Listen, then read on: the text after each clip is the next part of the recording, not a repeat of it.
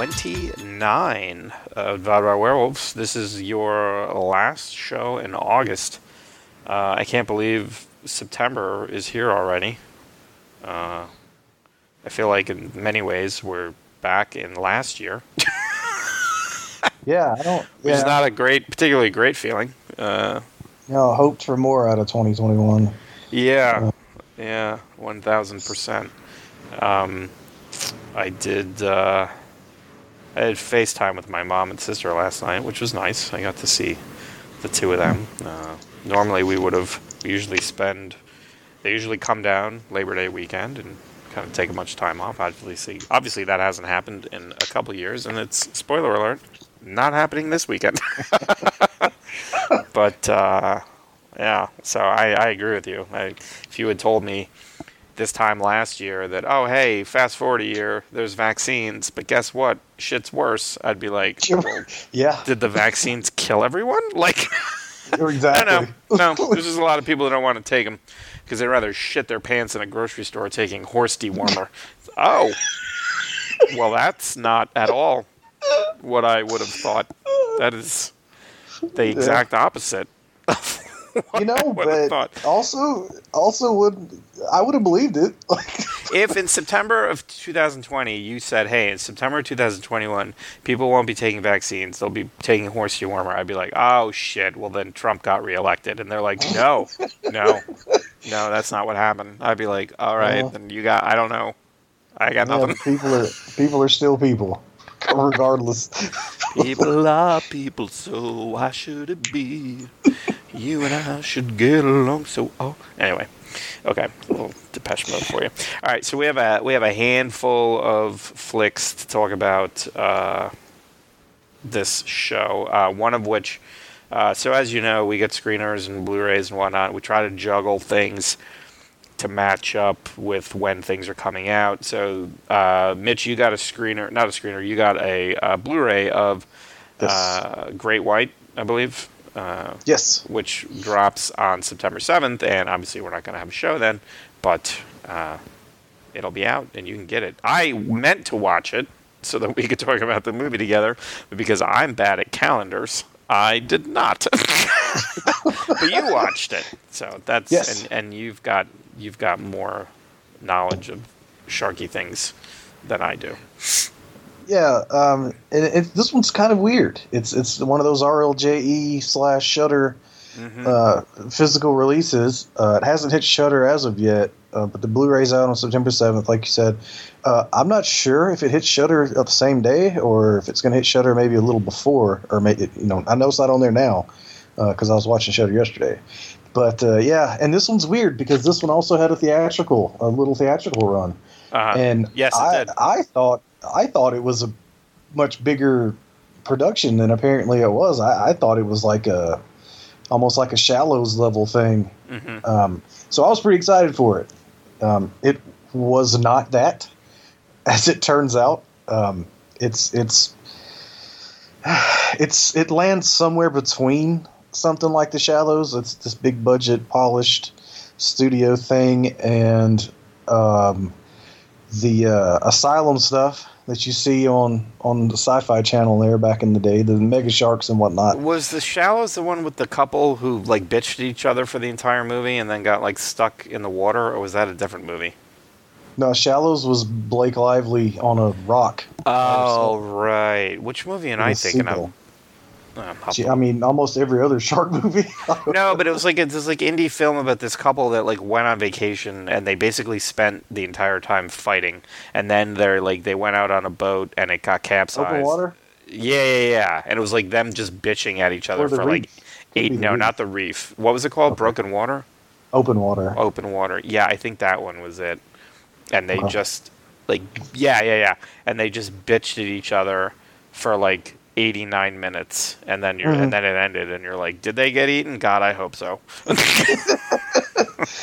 Well, this one's not entirely different than that. There's a couple, and they live in this beautiful place that I can't remember what it's called. This island. It's very, they all these really huge, sweeping shots, and it's just absolutely gorgeous. I would hate it. I would be miserable there. Mm-hmm. But they have this plane, and it's one of those planes that like lands in water and shit like that. And they take people out on these charters, and they fly them around and show them, the scenery, and then they land and they go out on the beach and have a little picnic, stuff like this. And so there's a couple who are there who hire them to do this, and then they find a dead body. The remains of a body is washed up on the beach that they go to, and it's this thing. This couple at the beginning of the movie get attacked by a shark, and then it fast forwards to these other people. So anyway, they see the body and they're like, "Shit, we got to call the police." This, that, and the other. And then something. He has a picture of a girl, or they take his wallet or something. I can't remember. They go looking for like a boat. Like he obviously was on a boat or something. They go to find it. They find the boat. It's upside down. Find the body of the girl, and then they're like, "Holy shit, we gotta get out of here." Call the cops, and then the shark attacks the. It's a great white, spoiler, shocker from the title. Why don't they ever make like shark movies with a fucking hammerhead? Because those sharks are fucking freaky as shit, right? I know. I love hammerheads. Always have. I mean, ever since Star Wars, when I got the action figure for Hammerhead, which is odd that they would name in a galaxy far, far away a long time ago. They would name a character after a creature they had no knowledge of. Yeah. What are the odds? But anyway, so the shark attacks the plane. It sinks. They have this inflatable raft. Wait, I'm sorry. Did you just say the shark attacked the plane? Yeah, it's one of those water planes. Oh, okay. Water. That's what I thought, but I was like, well, who knows? I mean, I've seen Mega Shark versus Giant Octopus. The shark jumps out of the water and bites down a 747. So I have seen a shark attack a plane. But this is not that. Statistically speaking, it's still the safest way to travel. Okay. Wow. That's what Superman said. Exactly. I've never seen a shark jump out of the water and bite a car. So anyway, for anyone who doesn't know, I'm deathly afraid of sharks. I have a very irrational fear of both flying and sharks. Yes, I'm terrified of those things. Superman, if he was like statistically speaking, you'd be like, "Shut your goddamn mouth, Kal-El.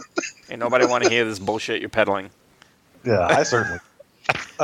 So anyway, so the tour guides and the couple and the guy that helps the tour guides, this big kind of muscular type supposed to be dude, they get in an inflatable raft and they're paddling and they don't know where.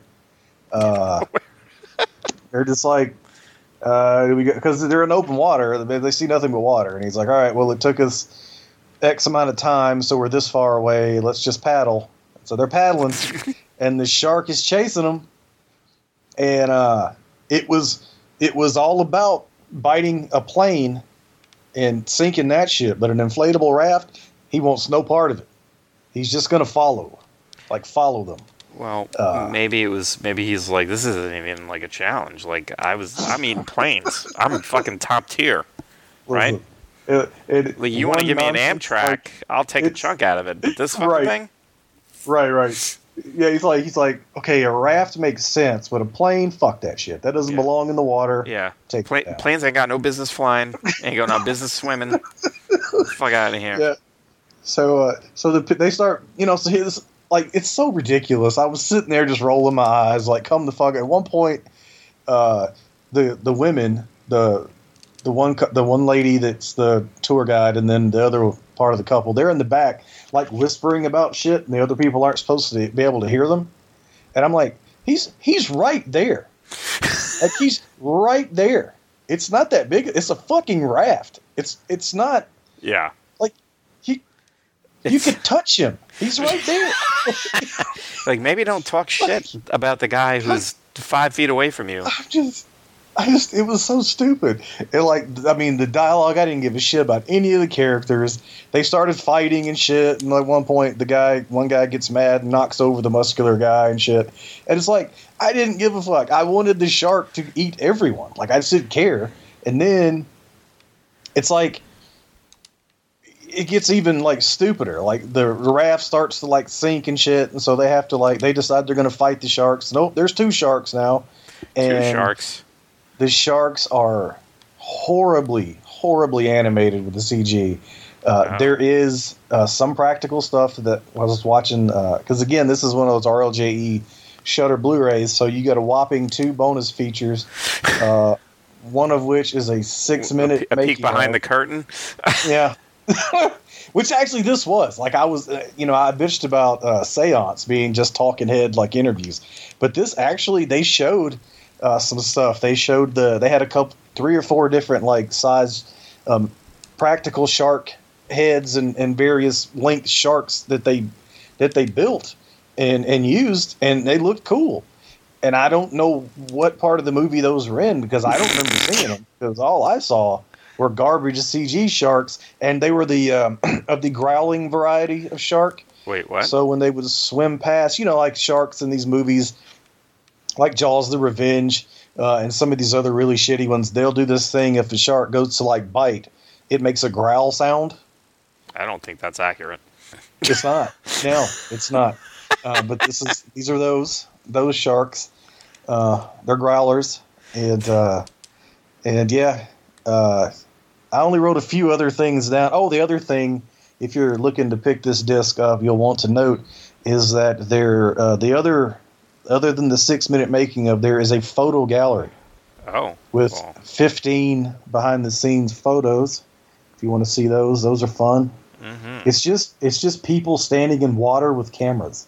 Yeah. It's like, oh look. Basically what you would expect from a movie about people in a raft with water. Right. And the only other thing, and I won't spoil anything in case anyone still wants to watch this, this movie does feature a superhero in its midst of the cast. I won't tell you who it is, but at one point, Supergirl is awakened by an underwater kiss, and then proceeds to kick the sunken remnants of a different ship so hard that it collapses. And that's all I'm going to tell you about that particular thing. Okay. Yeah. Hey, man, it was as big a surprise to me, and I sat through the whole fucking movie. So when I got to that, I was like, all right. And now I'm intrigued. That's not how normal people work. Supergirl is awakened by an underwater kiss, and then kicks a hole in a boat. Kicks a sunken boat that then collapses. Oh, it's not a hole. She's in the wreck. I'm underselling it. Yeah, so I'm not giving her props. She made the whole goddamn thing collapse. Yeah, but yeah, it's like I said, November 7th. So don't watch it. September 7th. Yeah, let's not let people wait an extra 2 months. Yeah, listen. Here's the thing. I love a shark movie, and this was the only new shark movie I watched this summer. I always watch shark movies in the summer, and this was extremely disappointing. Unfortunately, I had high hopes for it.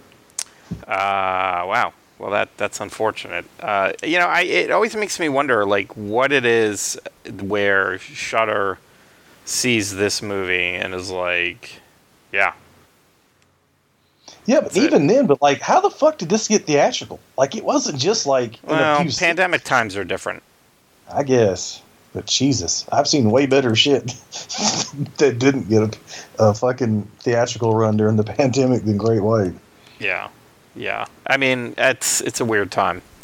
It's just a weird time in terms of, like, what is out and what folks are willing to, watch and pay for and all that shit.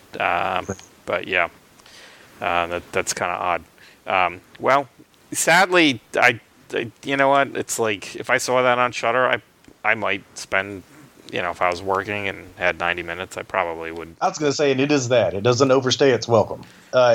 It's disappointingly light on, like, any kind of shark action. It's very character driven. Unfortunately, you just hate the characters. Or I do. No, that happens. Yeah. Okay. Well, September 7th, folks. Mark your calendar. So one of the movies we got a screening for actually dropped on the 20th, and that is a film called Hostage. It is one of these things where if you go to the IMDb page, the plot gives away the little summary gives away a key plot moment, which is interesting.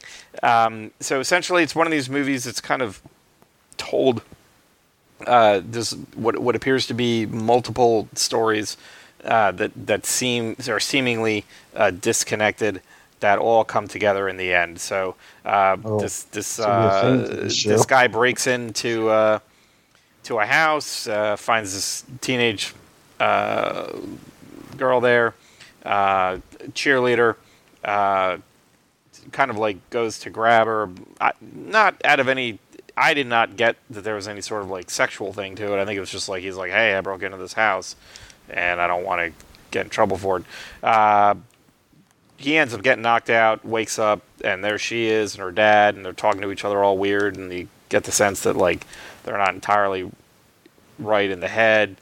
Then we see the cheerleader talking to her boyfriend in like a Waffle House, and she's trying to convince him to like kill her mother. Then we see a young couple arguing at dinner about like the guy's daughter, and you know how the daughter's a handful and whatnot, and then you know kind of goes from there, and all of this kind of hostage is somewhat a theme of the movies. You know, the guy who broke into the house is being held hostage at one point. The young couple, the woman of the young couple gets held hostage. The boyfriend is kind of feels like he's being held hostage because his girlfriend is kind of manipulating him.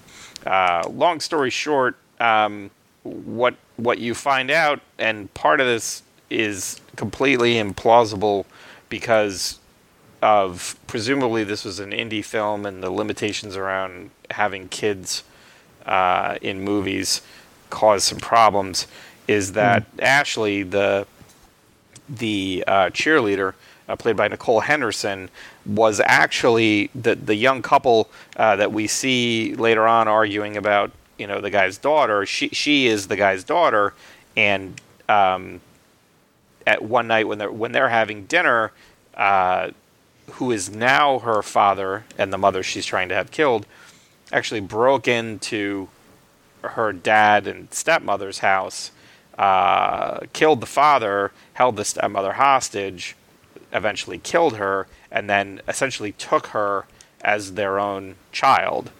So all this time she's been living with the people who kidnapped her and killed her dad and her stepmom. The problem is they said, that this happened to her when she was 10. They did not cast a 10-year-old to play 10-year-old Ashley. They cast what appeared to be a 18-year-old. And so it was, I was like, wait a minute, no, that's not, there's no way this person is 10 years old. Like, it's been a minute since I've had a 10-year-old in the house, but right. I know what they look like, and this is not it. So it completely threw me out of like this moment where you're supposed to be like, oh shit, like she was, kidnapped and whatnot, was supposed to be this big moment, and I got completely taken out of it. Similar to in The Black Coat's Daughter, where you're supposed to believe that, Kiernan Shipman, whatever the hell her name is, grows up to look like Emma Roberts. No. Right. Or the other way around. I forget exactly which one it is. I think that's it. I think Emma Roberts played an older Kiernan Shipman or whatever the fuck her name is. And so it's the same thing. But so if you go to IMDb for this movie because you're like, oh, who's in it? Who made it? Written by Eddie Augustine, directed by Eddie Augustine, written in part story by Eddie Augustine and Laura Ashley Policina. It says right there in IMDb how Ashley adopted by her parents' killers, which is a big thing in the movie. You don't know that when you're watching the movie. You're not supposed to know that until the very end. Wow. So that was. We've been watching a lot of kind of independent movies of late, and this one is very similar in that there's they don't have a big budget. There's not a lot of practical effects or special effects. So it really is kind of relying on the mood and the story. And honestly, I thought it was pretty good up until that point. I was like genuinely kind of interested in finding out, like, well, what is the deal with all of these kind of, disconnected stories. But then as soon as they were like, oh, this 30-year-old, was whatever, kidnapped. And I was like, that totally kind of ruined it for me. So that was disappointing, but not a bad movie per se. The way like the different stories all kind of come together was good. It's just that casting just completely 100% just pulled me right out of it, and that's a shame when that happens, because I feel like if they had been able to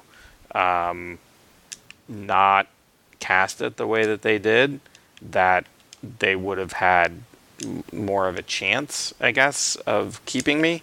And I can't imagine I'm going to be the only person who's like, wait a minute, like, she's not 10. That's unfortunate that they had to deal with that, because that's definitely a. And I mean, it's just like when you watch a show, on Netflix or whatever, and it's like supposed to be, they're supposed to be teenagers, and it's like that person's like 30, and you're like, it's because there's rules, right, in terms of like how long they can shoot for and when they can shoot and all that stuff, and it's got to be even worse. For teenagers, I know that it's that way, but I mean, if you're talking about like really young kids, it's got to be like 1,000 times worse. Right. So, but still not the worst thing we've seen of late through this spate of kind of indie things, but definitely let down by its casting. That being said, Nicole Henderson, she was good. Kind of the supporting Daryl Marks played Thomas, her dad. He was kind of creepy without being like super annoying. Like there's that fine line when you're playing someone who obviously is like supposed to be like this deranged person, and they could get annoying quickly. So that's available anywhere you watch digital movies, should you want to see what it's like when they try to cast a 10-year-old or try to have a 30-year-old play a 10-year-old. Okay, so the next one actually has its premiere tonight at the Dances with Films Festival, kind of wherever that is. And it's called, it is directed by Mike Cuenca, Cuenca. I might have gotten that wrong. Written by Mike Cuenca, Ashley Elfman, and Dan Rohe. And that is like a dirty French novel. It kind of bills itself as a Pulp Fiction, David Lynch type of thing. And it is not good enough to be considered in either as a Pulp Fiction clone or a David Lynch movie. Wow. It's okay. I'm gonna let you. I'm interested to hear you describe the plot, because I was fucking lost. All right. I'm gonna be 100% honest, and we talked about this at the beginning of the show, joking about the pandemic stuff. This movie takes place during a pandemic. Is clearly shot during a pandemic. I am not anywhere near able to critically discuss a movie set in or featuring a pandemic because we're still fucking in it. Right. And it's really bad. It's very depressing. It is it is a supreme struggle every day mentally to not just say fuck it. And I understand, that there's, folks who probably are like, well, this is my art, and this is how I'm processing this. I'm doing it with my art, and fine, that's great, good for you. I don't want anything to do with it. I don't want to watch it. I don't want to read it. I don't want to experience it in any way, because we're still living in it, right. And that probably is not helping how I view this film. At the same time, this film is a mess. It's just a mess. It is supposed to be. It's supposed to be like a Pulp Fiction, where there's like these disparate stories that come together in the end, and you're supposed to kind of be wondering what's going on, and it's purposefully weird, and they film it with the filter to make it look all grainy and whatnot, but it just ends up, and it's like these. So on the one hand, you've got this guy who, him and his girlfriend are on the outs, but because of the pandemic, they're stuck together in an apartment, and he's getting a call from someone who speaks to him in Spanish, and he speaks perfect Spanish, and it just made me go, oh yeah, I remember trying to learn Spanish. I don't remember what month of the pandemic that was, but that didn't work out. God, I thought it was French. That's how fucking stupid I am. No, it was Spanish. Oh my God. Yeah, no, the book was French. Like, one of them, they all kind of are reading the same French book. Yeah.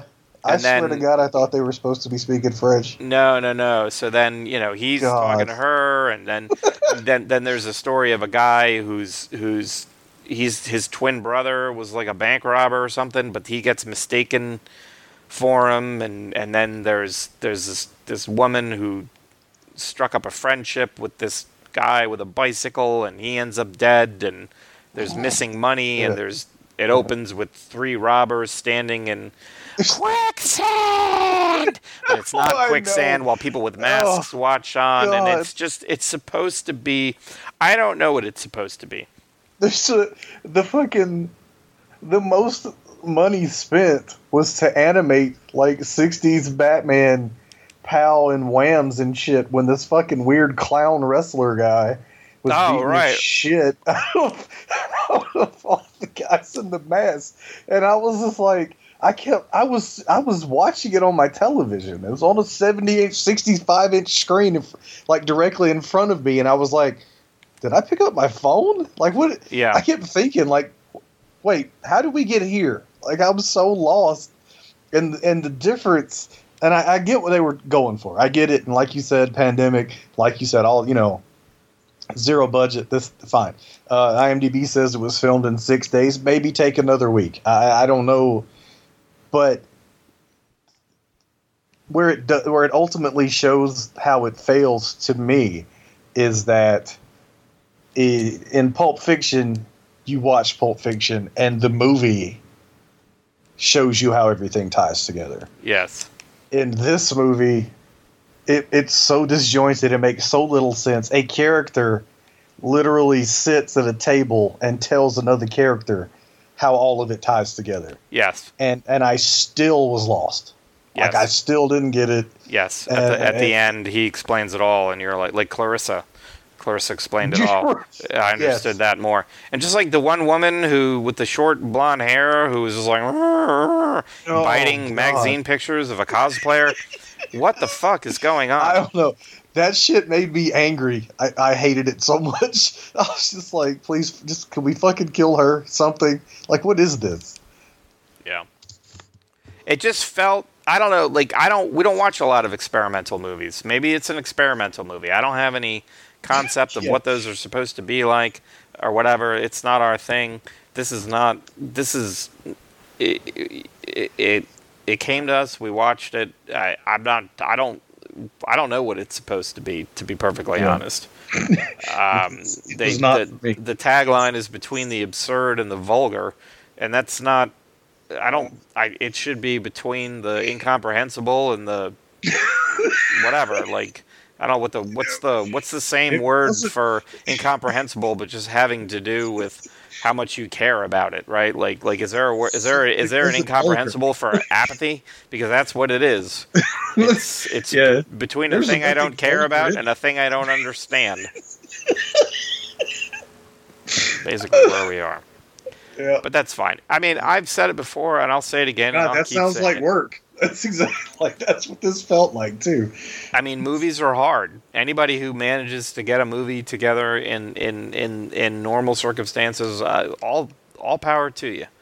Much less in a pandemic. You know, I'm not gonna, but just I don't know, man. It just I don't know what it was supposed to be. Yeah. Yeah. So, but that premieres tonight. So I don't know where it's going to be released. I guess look for it wherever you look for movies that ultimately confuse and infuriate you. Okay. So last movie is interesting because before the show we were talking about it, and I'd said, do we have a movie we could talk about that we actually liked? And you were like, oh, I like that one, and I did not. So this will be fun to talk about because we always have a good time when we talk about movies that we don't agree on. And that is the latest Neil Blomkamp's Blomkamp joint, and that is Demonic, which tells the story of a young woman. So it's written by Neil, directed by Neil. Tells Carly Pope plays Carly, pulling a Ted Danza there, Angela, where she's a young woman. She has these nightmares of her mom, who she has a strained relationship with, and we find out why down the line. Who gets a text from this guy Martin that she used to have a relationship. We're not exactly sure what the shape of that relationship was, but gets a text from him, and she had kind of put everything with her mom and him behind her. She goes to see him, and he's like, "Oh, this place they contacted me. There's like a medical study going on, and your mom is there." And she's like, well, that's weird because my mom's in jail. And she's like, what's going on with my mom? And he's like, she's like in a coma. She's got like brain damage. We don't really know what's going on. But they're probably, I'm telling you this because they're probably going to get in touch with you because you're her daughter. And sure enough, they do. And they're like, hey, your mom is in this, she's got no brain activity. We can't talk to her, but we can hook you up with this sweet Oculus Rift VR thing. You're going to go into the simulation. You can talk to your mom, and we just want you to ask her some questions for us. And she's like, all right, cool. So she goes in the simulation, and she's basically like, I fucking hate you. You suck. You ruined my life. Peace out. And the people who run the simulation are like, yeah, that's great and all, but we actually want you to go back in there because we want you to know how's she doing, how does she feel. And she's like, what the fuck? And then weird shit starts happening. She starts getting nightmares and whatnot, and Martin is like, hey, turns out your mom's probably possessed. Because her mom had been like a nurse, and then she went to this old folks home and like burned it to the fucking ground with everybody inside of it. And he's like, yeah, there's like a spirit there, and I think she's possessed. And now like the Catholic Church, they have like SWAT teams and cyber warriors, and that's probably why they have her hooked up to the simulation, because they're probably trying to fight the devil in VR. And she's like, all right, cool. And then shit kind of goes from there. To me, it sounded like it was like, as it was kind of like unfolding, it seemed like a pretty cool premise, but I just was like bored through most of it. But you had a good time with it. Yeah, I really like it. I'm a big fan of his though. I obviously love District 9. I like Elysium a lot more than I think critics like Elysium. I have not seen Chappie because everything I've heard about it and seen of it looked like garbage. And I saw it before when it was called Short Circuit, so I never watched it. Maybe it was better than I'm giving it credit for, but it didn't seem like it was.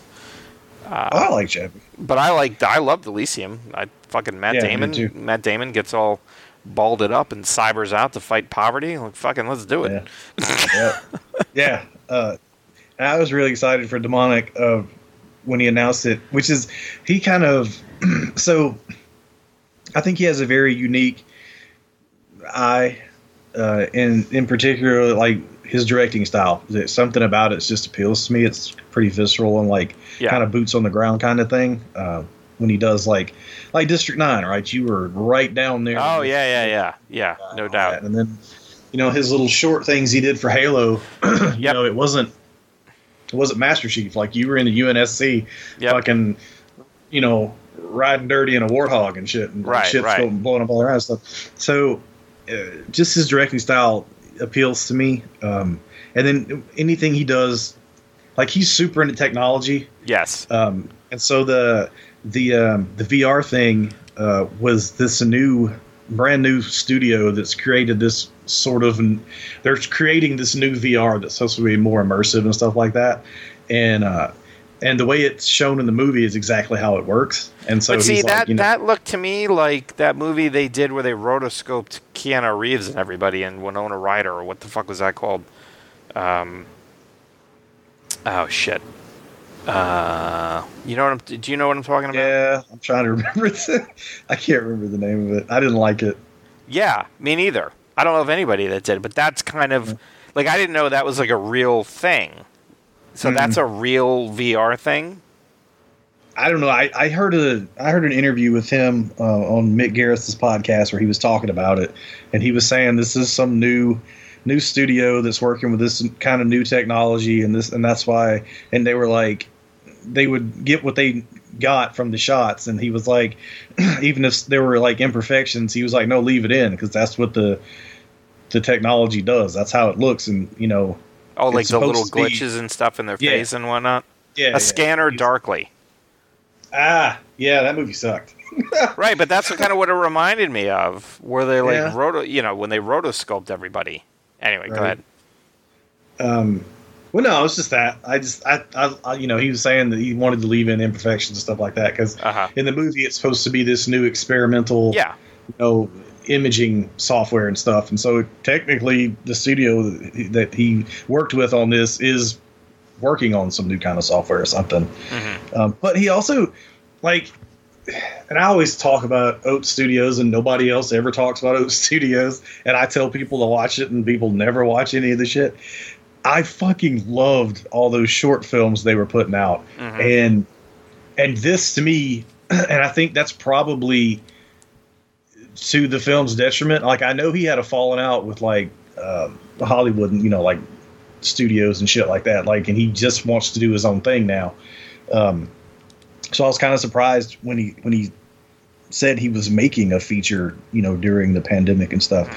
But in those short films are so tight and they're so good, and they're like maybe 20 or 30 minutes at the longest, but they get from point A to point B, and it's so tight and so well done. And I think that's probably the only thing I would say about Demonic that I think was to its detriment was that it was a feature, because I think this would have been great.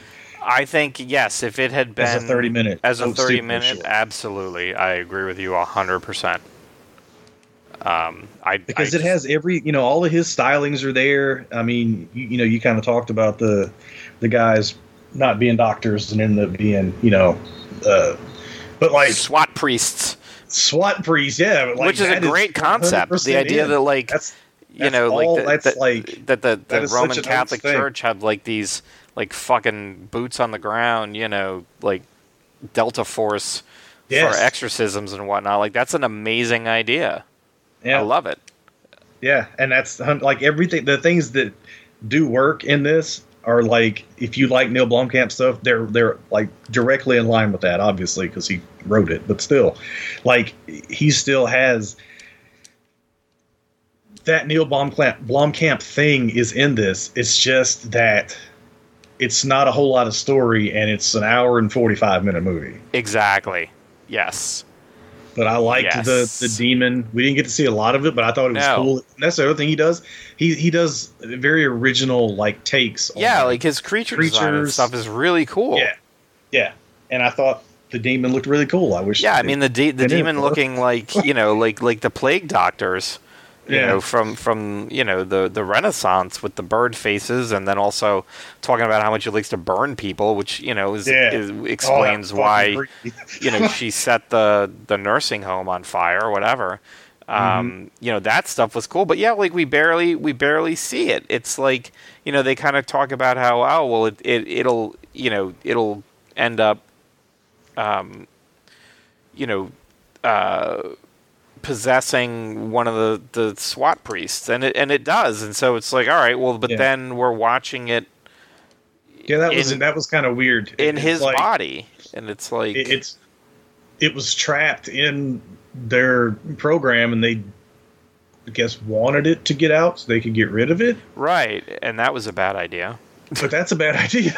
That was a super bad idea. If it's trapped in her mom and her mom is dying, just pull the plug, bro. Yeah, right, exactly. It seems to me like reminds me. Hannibal Buress has this bit about seeing Jimmy Carter on the plane and how Jimmy Carter shook everybody's hand and it had Secret Service detail, and he's like, why do you have Secret Service detail, Jimmy Carter? You're like 90 years old. He's like, who's trying to kill Jimmy Carter? And then he's like, all right, this is a get together for our meeting where I plan to assassinate Jimmy Carter. And he's like, why don't we just let time kill Jimmy Carter? Said his level-headed co-conspirator. That's like why wouldn't we just let whatever is killing her mom just kill her mom? If the demon's in her mom and the mom dies and the demon goes wherever the hell it goes, that just seems like the better course of action. Just you've got the solution baked in, just fucking roll with it. Yeah. Yeah, but I guess if you're a SWAT priest, if you're a SWAT priest, you want any excuse to get all your guns and shit out, right? And then get murdered. So, right. That's the thing that always it kind of reminds me of whenever there's a movie with zombies and the people in the movies don't have a concept of zombies, but yet they talk about Star Wars, right? I mean, they make a pop culture reference to something else, and I'm like, how is it that this dimension does not have the concept of a zombie, but yet about Avatar or whatever dumb shit you're doing, right? It's the same thing in these movies. It's like you might as well put a red shirt on. You are the red shirt of priests right now, because you are going to end up with your head twisted fucking 270 degrees, tongue lolling however the hell you say it, out of your mouth. This demon's going to have you for breakfast, and he's going to make a snarky comment when he does it. He's going to make you feel bad about your mom before it happens. It's not have you not seen any of these movies? Don't feel like you're getting a leg up. Oh no, man, I got this fucking AR-15 and this body armor. It's cool. I got a truck. Look at this truck. It's amazing. You're like, nah, son. That's not do you see this 6-year-old girl? She's gonna win it, all of it. Maybe. Yeah. Who knows? At the end, her eyes will turn red, and we'll be like, oh no. And she might just have pink eyes. She might be possessed. We don't know. But the point is, you and your fucking super truck you're not doing anything. You and your F-150 SWAT Priest edition is not going to fight. You're not taking out Beelzebub. This is not how it's happening right now. Yeah. So just go. The best thing for you right now is to see if Kinko's is hiring. It's the only way you survive. Because that's the other thing, is in these demonic possession movies, the demons are never I got a plan for world domination. I'm going to get elected to Congress. I'm going to tell people they shouldn't get vaccinated. I'm going to fuck everything up. It's going to be amazing. I'm going to wear a fucking face mask that says Trump won. It's going to be great. Watch how much fucking trouble. They're just no, I'm going to possess this lady and crab walk across the room and freak people out. That's fucking... That's minor leagues. Yeah. That's minor leagues. You'll get one... maybe 2 souls by the end of your run. Maybe you'll get 50 of them. Oh, I made this guy kill his family. Tee-hee-hee. Meanwhile, we got people in Congress right now that are just you know what? Let's just let a whole bunch of people die, and I can get votes. That's cool. That makes more sense. These demons are not thinking. They need PR, is what they need. They need big picture stuff, man. They're not thinking big picture. This is we're talking. We need the fucking the dead zone, right? when Charlie Sheen was like the evilest motherfucker, and Christopher Walken touched his hand and was like, "Oh shit, this is shit. Yep. This motherfucker's about to get real, right?" And that's why he fucking spoiler alert. That's why he assassinated him, right? Like that's the type of shit. These guys are fucking plinking around with some nickel and dime shit, right? Fuck out of here. Right. This people like Jeffrey Dahmer was not possessed by a demon. He's doing way more damage than you are. Guy burned down a fucking old folks home. The fuck out of here. You got, what, 20 or 40 something people, 24 people or something, it says? Yeah, and they were all going to die soon anyway. You That's probably true. could have just It is hung an old around folks' there home. and got them to sign some contracts just so their grandkids would come visit. I mean, you know how many souls you could get if you show up on Free Pudding Wednesday and you're like, 2 cups. I give you 1 butterscotch, 1 chocolate. They'd sign their soul away over in a minute. I'd do it right now. Yeah. Anyway. So anyway, that's demonic. And here's the thing. I agree with you because there's a lot about. I do think this idea of this idea of like a demon inhabiting a digital space, and kind of like manifesting its way through technology, and then using those same tools to maybe make it vulnerable. I think that's a really cool concept. That seems like a really awesome episode of like Blood and Robots or whatever the fuck it's called, or on Netflix or Black Mirror. Black Mirror, right? But like as an hour 45-minute thing, there's just not enough meat on those bones. Right, yeah, and the movie even abandons that pretty quickly and then comes back to it at the end. And if you cut out all of that middle shit, I think, like I said, a 30-minute short or so. And I didn't understand like how the demon was like kind of making Carly hallucinate, but then also it also seemed like it was kind of affecting her friends in real life, and I wasn't sure like how that was happening because I wasn't there. It seemed like it kind of played fast and loose with its own rules, which is fine. I mean, they're demons. They're not meant to. They don't. They should not play by the rules, but there's rules that they play by, and there's rules that your movie is establishing for what they can do, and it's not okay for them to not play by those rules because those are the filmmaker's rules, if that makes sense. But anyway, it's like it's disheartening for me because like I really love District 9, and I have not seen anything from him since that I've liked as much, and I don't know if, not to say that was a fluke, but I mean it's the same thing with M. Night Shyamalan, right? Like I love The Sixth Sense, and I love fucking Unbreakable, but I can't say that I've seen anything like that, like those 2 films from him. I still would like to watch. No, not that I've liked on that level. There's things that I liked. Yeah, exactly. Like that one with the kids and their grandparents. So that was a fun little thriller, even if it was kind of like easy to figure out like what the deal with it was. Right. But like, and I haven't seen Old or whatever it's called because I haven't seen that yet. I was like, there's movies I'll risk my life for. Old is not one of them. Right. Exactly. It's like you don't know if like sometimes these folks like they just hit it so big right out of the gate with something that just resonates so much with you that it's just difficult then to kind of match that because that would be my greatest fear, right? If I actually came up with some original idea and it hit, and they're like, "What's next?" and I'm like, "I don't fucking know." Right?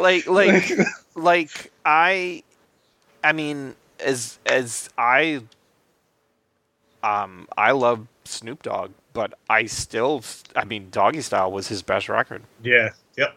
Exactly. And it's because it's so fucking good. Yep. It's so good. It's so good now. It was so good then. And he was, 19, 20? Yeah. Right? Where do you go from there? Well, for him, you managed to make an amazing career and you put out good music, but do you put out music that good? Not in my mind. I don't know. I can't say for him. I mean, everything's worked out. He seems to be doing really well. But that record was amazing. How do you follow that up? How do you follow up one of the greatest hip hop records ever? I mean, just like not like I mean, So there's a lot of bands where like their first record, you were like, holy shit, and they're just chasing it afterwards. That would be terrifying for me. That's. Me too. I mean, I don't do anything, you know. Exactly. Me neither. I don't know. But yeah, so it's like, you know, for me, District 9 was so fucking good. And I just haven't. He just hasn't made anything that I like as much. And it's nothing against him. It's just, you know, it hasn't been something that resonates with me. But yeah. Well, I would say anybody listening, and I keep talking. This is my last time talking about it. It won't be. That was a joke. But anyway, but if you like District 9 and you like his stuff, check out Oat Studios. It's on YouTube. There's 3 shorts in particular. The first 3 I thought were phenomenal. There was Raqqa, Firebase, and my favorite was Zygote. Mm-hmm. They're fucking phenomenal. Yeah. Yep. All right, so that's it for movies. There's plenty of stuff. I will say, I watched this movie last week. It's called The Girl Who Got Away. I recommend it. It's not a horror movie. I mean, it's got some scary shit in it. It's and more that runtime turned me off of that one. It's actually, I enjoyed it quite a bit. I enjoyed it quite a bit. It does play. It is trying to make you, kind of switch things up and go, oh, it's this, no, it's this, no, it's this, that type of thing. Mm-hmm. I actually enjoyed it quite a bit. I think it's about a young girl who was kidnapped by this serial killer. She was, the only one who got away from her, and then years later, the killer, she breaks out of jail and kind of comes after the girl, the only girl who got away from her. But yeah, definitely watch it so that we can talk about it because I liked it quite a bit. Right. It's not the greatest thing in the world. Like, it's not going to be I don't even think it's like, The Empty Man or whatever, where you're like, holy shit, this thing's amazing. Like, but it was, I know it is a longer movie, but it held my interest, and I was glad I watched it when all was said and done. So, I'll check it out. Okay, so you recently finished Ghost of Tsushima. I did. And the new expansion for Iki Island, as part of the director's cut, and it's super convoluted release strategy. If you have PS4, you can upgrade to the director's cut for this much, but then you can go to the PS5 version for this much, but then if you have the PS5, it's this much, and then blah, blah, blah, blah, blah, blah, blah, blah. Smart delivery is the... Amazing. You don't realize how amazing it is until you have it. And then or you try to upgrade on a PS5 anyway. And you literally are like, wait, I'm just playing a game? How do I know it's the right one? Well, Microsoft says it is. All right, that's good enough for me. Because, the reality is, the PS5 director's cut, Ghost of Tsushima was the best. Ghost of Tsushima is to the PS4 what The Last of Us was to the PS3. It is a game that came out at the tail end of that console life cycle and showed that when things are on, it's fucking on. Ghost of Tsushima is a game where the fucking load times were so short, it was fucking up their tutorial messages. They had to figure out, like, well, what do we do? How do we show the players information? Normally, let's do it in a loading screen, and then they're like, it's done. Or wait, what? No, we didn't tell him anything. He doesn't know what to do with his sword. Too late. Sorry. It's like, all right, so but it'll like load up when I ride from one end of the island to the other, right? No, it's not going to do that. You're just going to, you just go wherever you want. You and your horse, this foxes, you're going to love it. It's great. So the PS5 version looks great, but the PS4 version on a PS4 Pro looked fucking great. So it's like, whatever. I guess it looks better, maybe. I don't know. Yeah, I played the original on a PS5, so. Yeah. So, anyway, Iki Island, it's a new expansion. It's an interesting expansion because it is it's an island where Jin's father died. So, not too much of a spoiler, hopefully, that at the beginning of the movie, Jin is kind of racked with guilt because he had a chance to save his dad and he didn't, even though he probably would have just gotten murdered in the process. And so we get to go back to the place. There was like a uprising, and his father kind of did what he did, which is ride there and I guess murder everyone. That seems to be how they dealt with uprisings back then. And it's not. There's nothing. I don't know if groundbreaking is the right word, but there's nothing groundbreaking. It's there's some new activities. There's these like deer shrines and monkey shrines and cat shrines where you can go and you can play your flute for a monkey, and then you can pet the monkey, which for me is worth the price of admission to be able to do that. You're telling me that I have a video game where I can play my flute for a monkey? I would probably pay $60. No, I would probably pay $60 for Monkey Flute Simulator, where I just 50 went 50 plus hours of fucking Fox shrines and this shrine and that shrine. And okay, so here's the thing. Man. So here's the thing. So I booted up. Oh my god, I'm so old. No one knows what that means.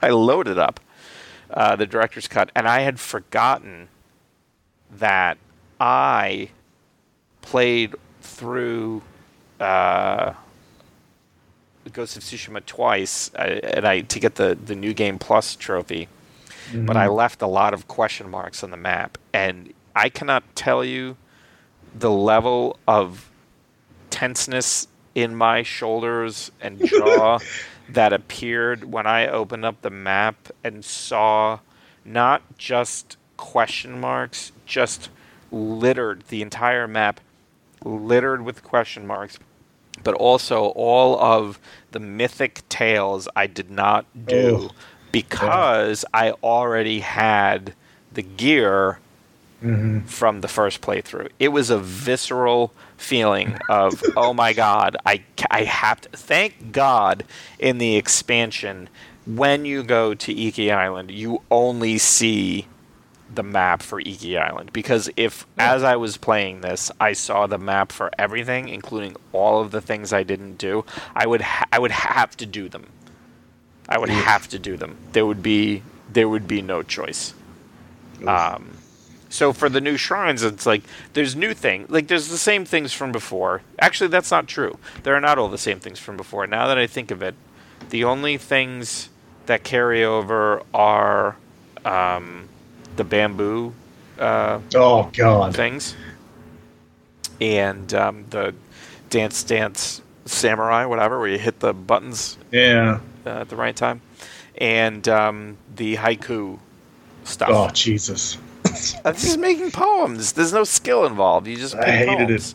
I remember reading this long article on like Kotaku or something about how basically the haikus in Ghost of Tsushima were terrible, and I'm like, yeah, you think? Probably. Like, I mean, no shit. No shit, right? But so the new activities, yeah, like I said, there's the deer shrine, there's the cat shrine, there's the monkey shrine, and there's charms associated with all of them. So as you do more shrines, your charms get better. And then there's archery contests. There's a Bakken tournament. There's a bunch of extra stuff, but it's still, you go to a question mark. There's some Mongols there. You murder them. Whatever. You do your sneaking, you do your stabbing, there's some new armor sets. And I hadn't played it since March, and I got to tell you, if you take 5 months off from samuraiing, your skills go in the shitter. It took me so long. I thought I was switching stances. I was switching ghost weapons and getting stabbed in the face. I was getting the wrong stance for the wrong guys. I was trying to use one thing and jumping and getting stabbed in the balls at that point because I'm in the air. And it was such a mess at first, and I actually thought, like, wait, this is on easy? I can play this on medium. It was just a massacre. It was a massacre. It wasn't even like a Mongol, like a soldier. It was like a 10-year-old with like a butter knife who just like stabbed me repeatedly. Played by a 19-year-old. Yeah, exactly. It was awful.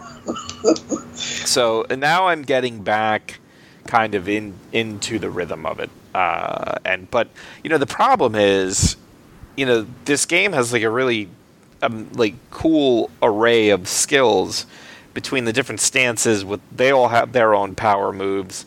Then you've got your bow, which has different types of ammo. 2 different bows with different types of ammo. Then you've got your ghost weapons, so you can throw sticky bombs, you can throw smoke bombs and assassinate people, kunai, or set your blade on fire. Now, what do? I stand there, and I wait for them to try to hit me, and then so that I can dodge them and murder them. But all of my standing around has paid off because there's an armor set that you get, and when you upgrade it, you get a giant monkey on your helmet, and it's amazing. And it increases the window of time in which you can do parries, perfect parries, and perfect dodges. So it basically says you don't get to do parries anymore. You can only do perfect parries.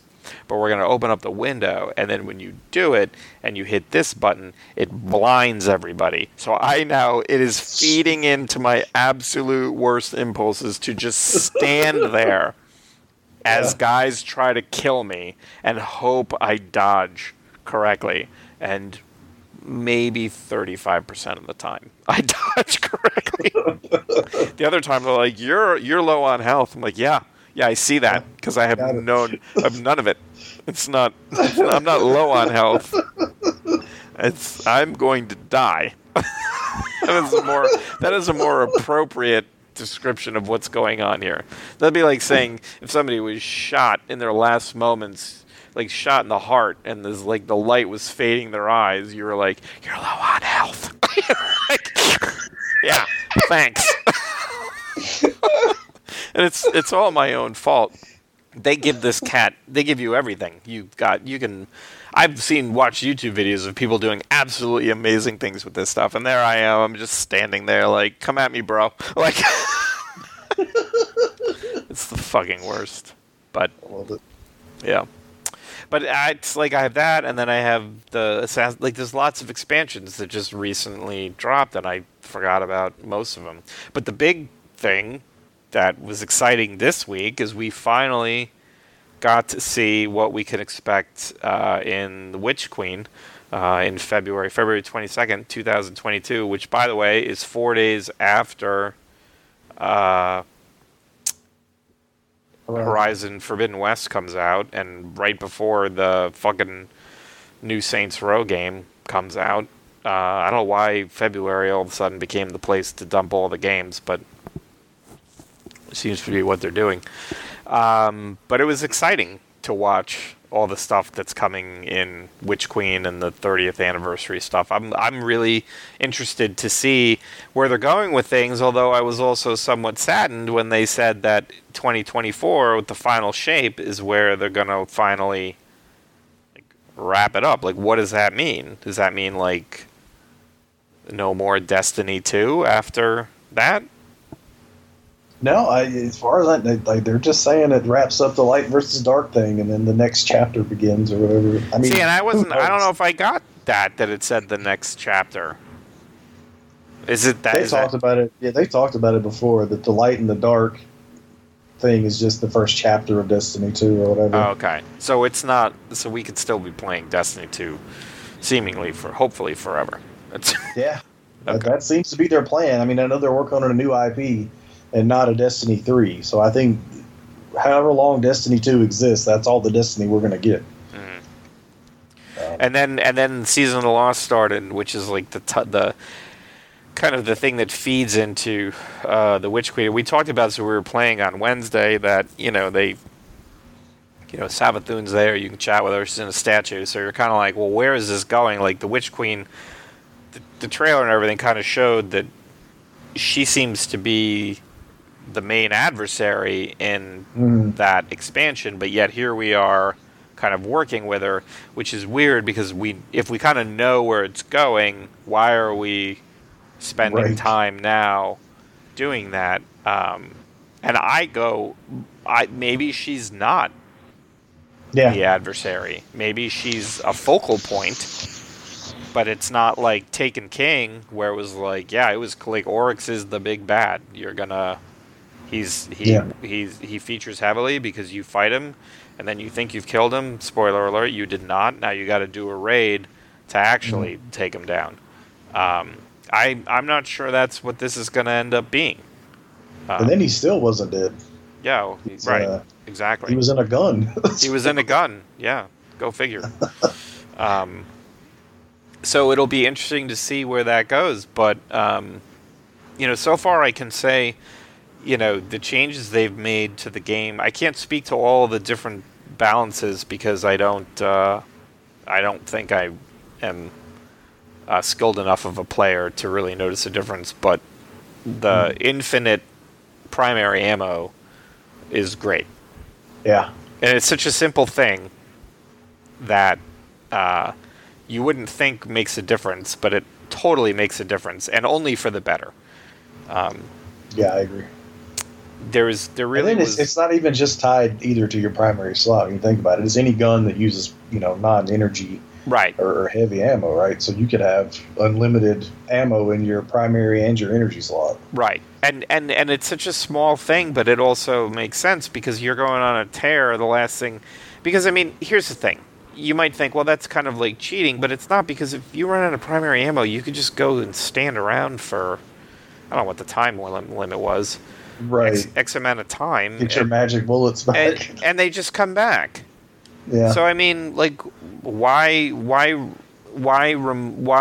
impede the flow of the game? Now, the flip side to that is some of these new activities, they throw a fuck ton of enemies at you. So they're like, yes. Oh, okay, yeah, you got a lot of bullets, but, here you go. Here's some things to throw those bullets at. But, right. It's such a small change, but it works really, really well.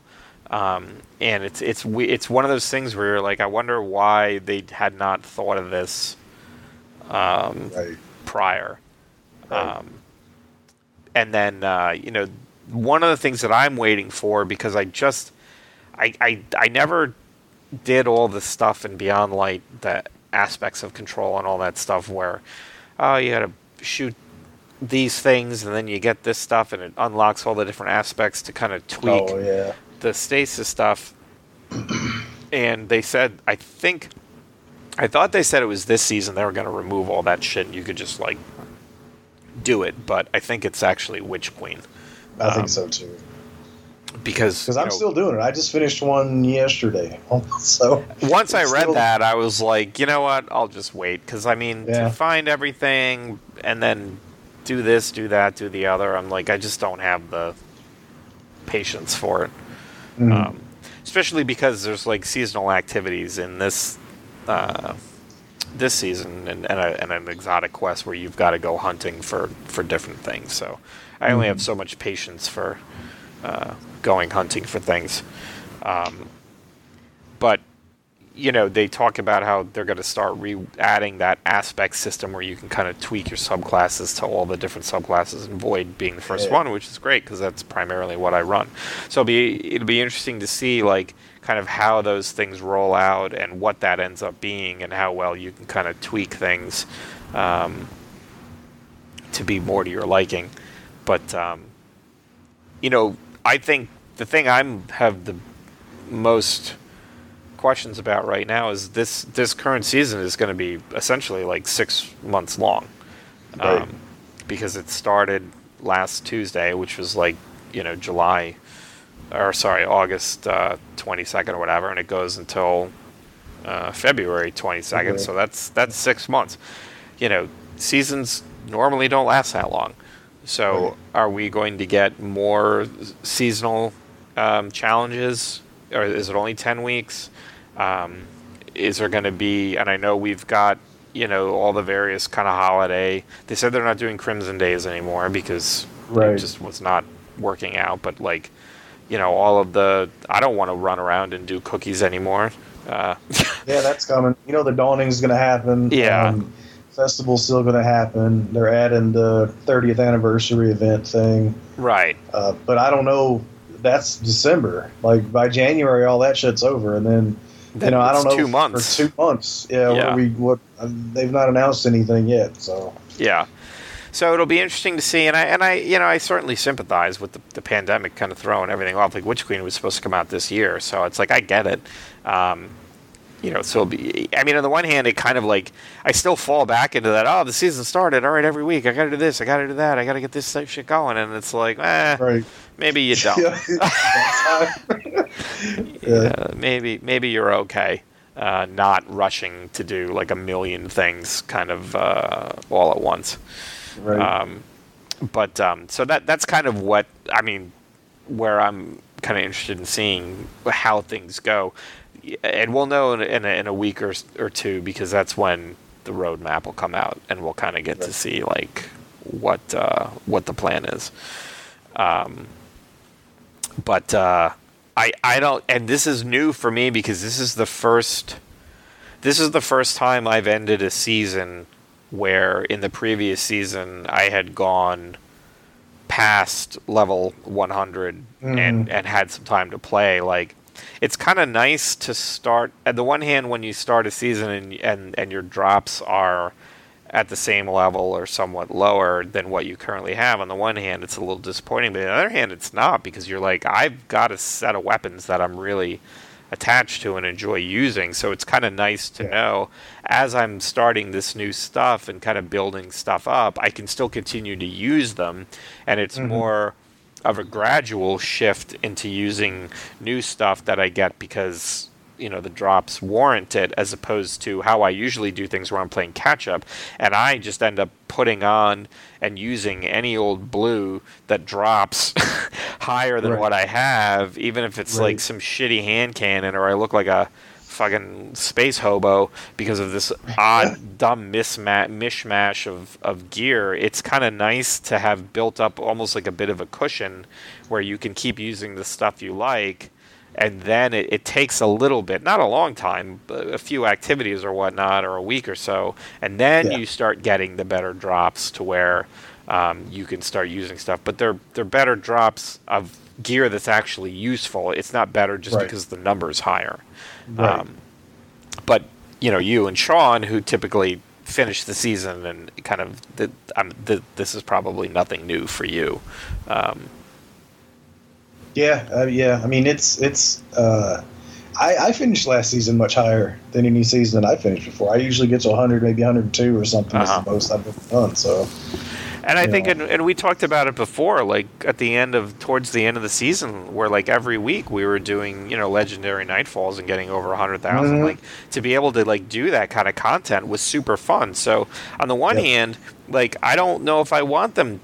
Like, I'm fine with them going back to shorter seasons if the opportunity for advancement is still there, to where you're not like getting to 100 right with like 3 days left in the season, unless you're just spending all of your time grinding shit, right? Like, well, that's the thing, and the biggest thing they did for me, and I thank God, is to only raise the power level 10 levels instead of fucking 50. Yeah. Or whatever it was, right? Because they introduced these new exotics, so now the exotics are always tied to these legend and lost sectors and stuff, and if it takes me until a week left in the season to get to where I can even fucking attempt one of those, then I have to hope it comes around in the rotation for the piece of armor that I want, and it's a lost sector that's doable for a player of my skill level, then at least now I've got most of the season to at least try. Whereas before I would have a week or two.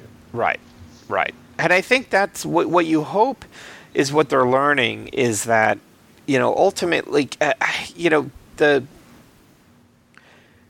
is that there's nothing, like, obviously you don't want people to like jump in at the beginning of the season and just have everything, right? Like, you want them to feel, and not just for them making content, but for the people to feel like, okay, I spent $10 on this thing. I want to know that, like, I'm going to have something to do every week, right? And in some ways you have to kind of protect people against themselves, especially with this fucking community, because they'll burn through everything in like 3 days and then be bitching how there isn't enough stuff. And this is, unfortunately, we're also somewhat at the whim of people who make their money making YouTube videos, and you don't want those people complaining, so you've got to, Bungie has to strike a balance, and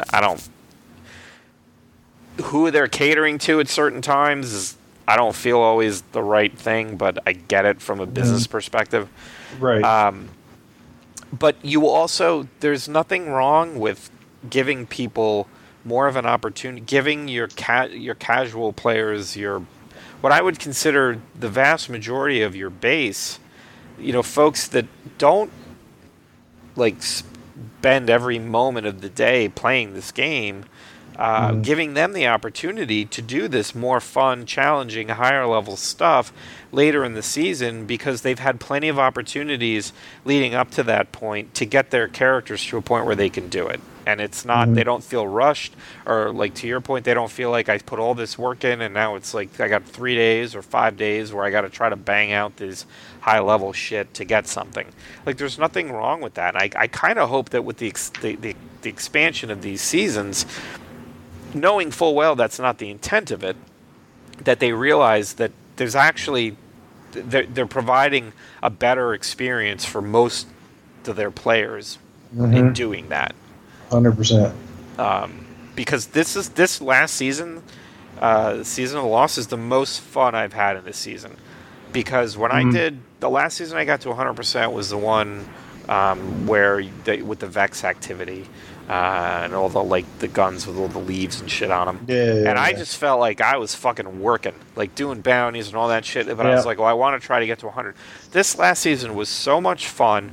And it was challenging. There was like fun activities. We had a great time doing different things. But I also felt like I didn't have to bust my ass and dedicate my life to this game to get to 100. But that also we could do the higher level stuff. And it was so much fun to do that stuff. And so I hope that this kind of continues as they go forward, and with that idea in mind. So we'll see. But I did see that they had to nerf the new Hunter boots. Yep. Because it turns out you let them do a bunch of dodges in a row when you've got a player base like this who's learned the ins and outs of every piece of equipment, they'll make something that's pretty much unstoppable. And this is exactly what they did. Hunters have been taking swords with no ammo and running stasis, double dodging in corners, and players coming around the corners are being frozen. Yeah. And then they're being stabbed to death. Or it's like refilling your super or whatever. And their supers are back every 40 seconds. So, and it's fun. It's like, I feel bad for them, for Bungie, because of the way people are like, why didn't you see this? But it's like, there are so many combinations that it's like, as much as the QA department and the folks tasked with like working on balance and stuff, figured this shit out, it's like it almost pales in comparison to some of the players that like almost seem to just have minds tuned to figuring out the best way to make these combinations of things. Yeah, it's crazy. I mean, people, shit like this, people figuring out ways to use emotes to glitch through fucking walls. Oh, yeah.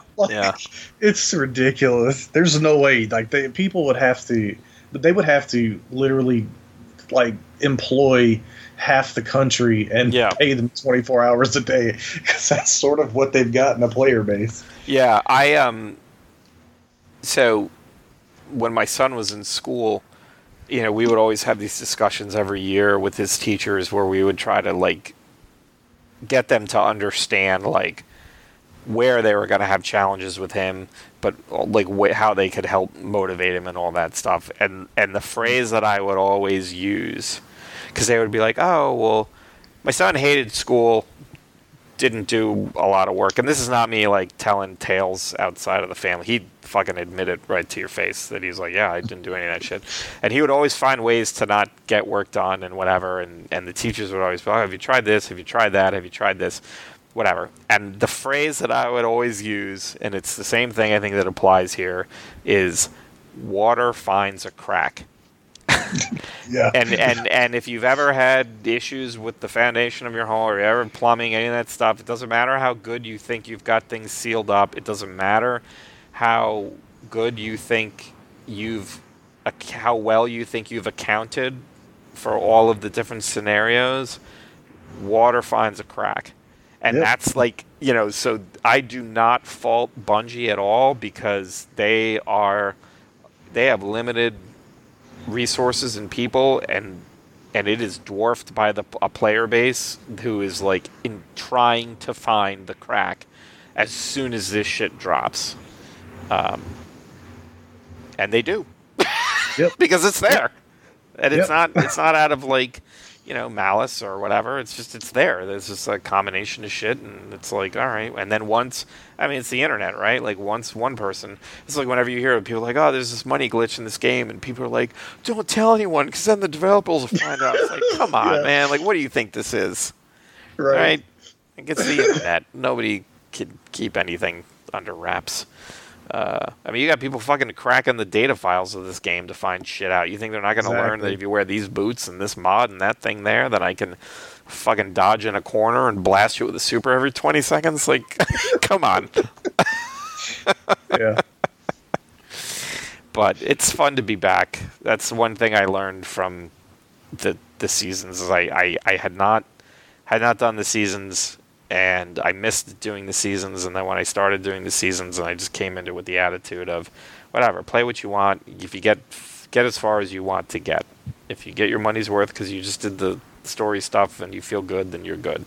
But if you want to go further, go further. And it was the best decision I made, because it's just really allowed me to come back to a game that I've loved for years and play it with you and Sean, and and just continue everything I loved about Destiny, the people and the game and everything, and just kind of keep doing it. So I'm glad I got back into it.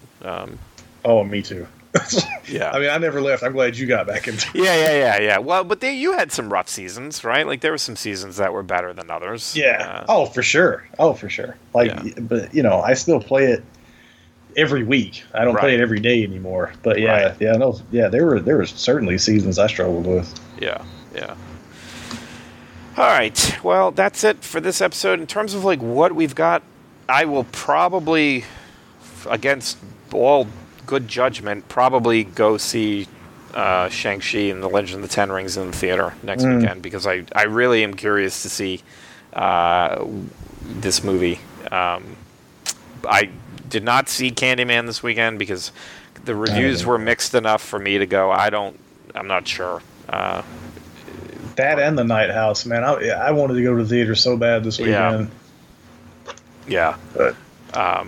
But in terms of like, we have this stack of movies that we've seen and just haven't talked about because of like all the screeners and stuff we've gotten, but we'll probably like kind of pump the brakes on those so that we can get to talking about some of this other stuff, because I know that there's a lot of stuff that I want to talk about, and I know you do too. So we have I'm not at all concerned about having stuff to talk about. I just don't know what's coming out in the next couple weeks to see if that would kind of enter into the conversation at all. But whatever it is, hopefully you'll be here with us. So for myself and Mitch, thank you so much for hanging out with us. This has been episode 129 of Divided by Werewolves.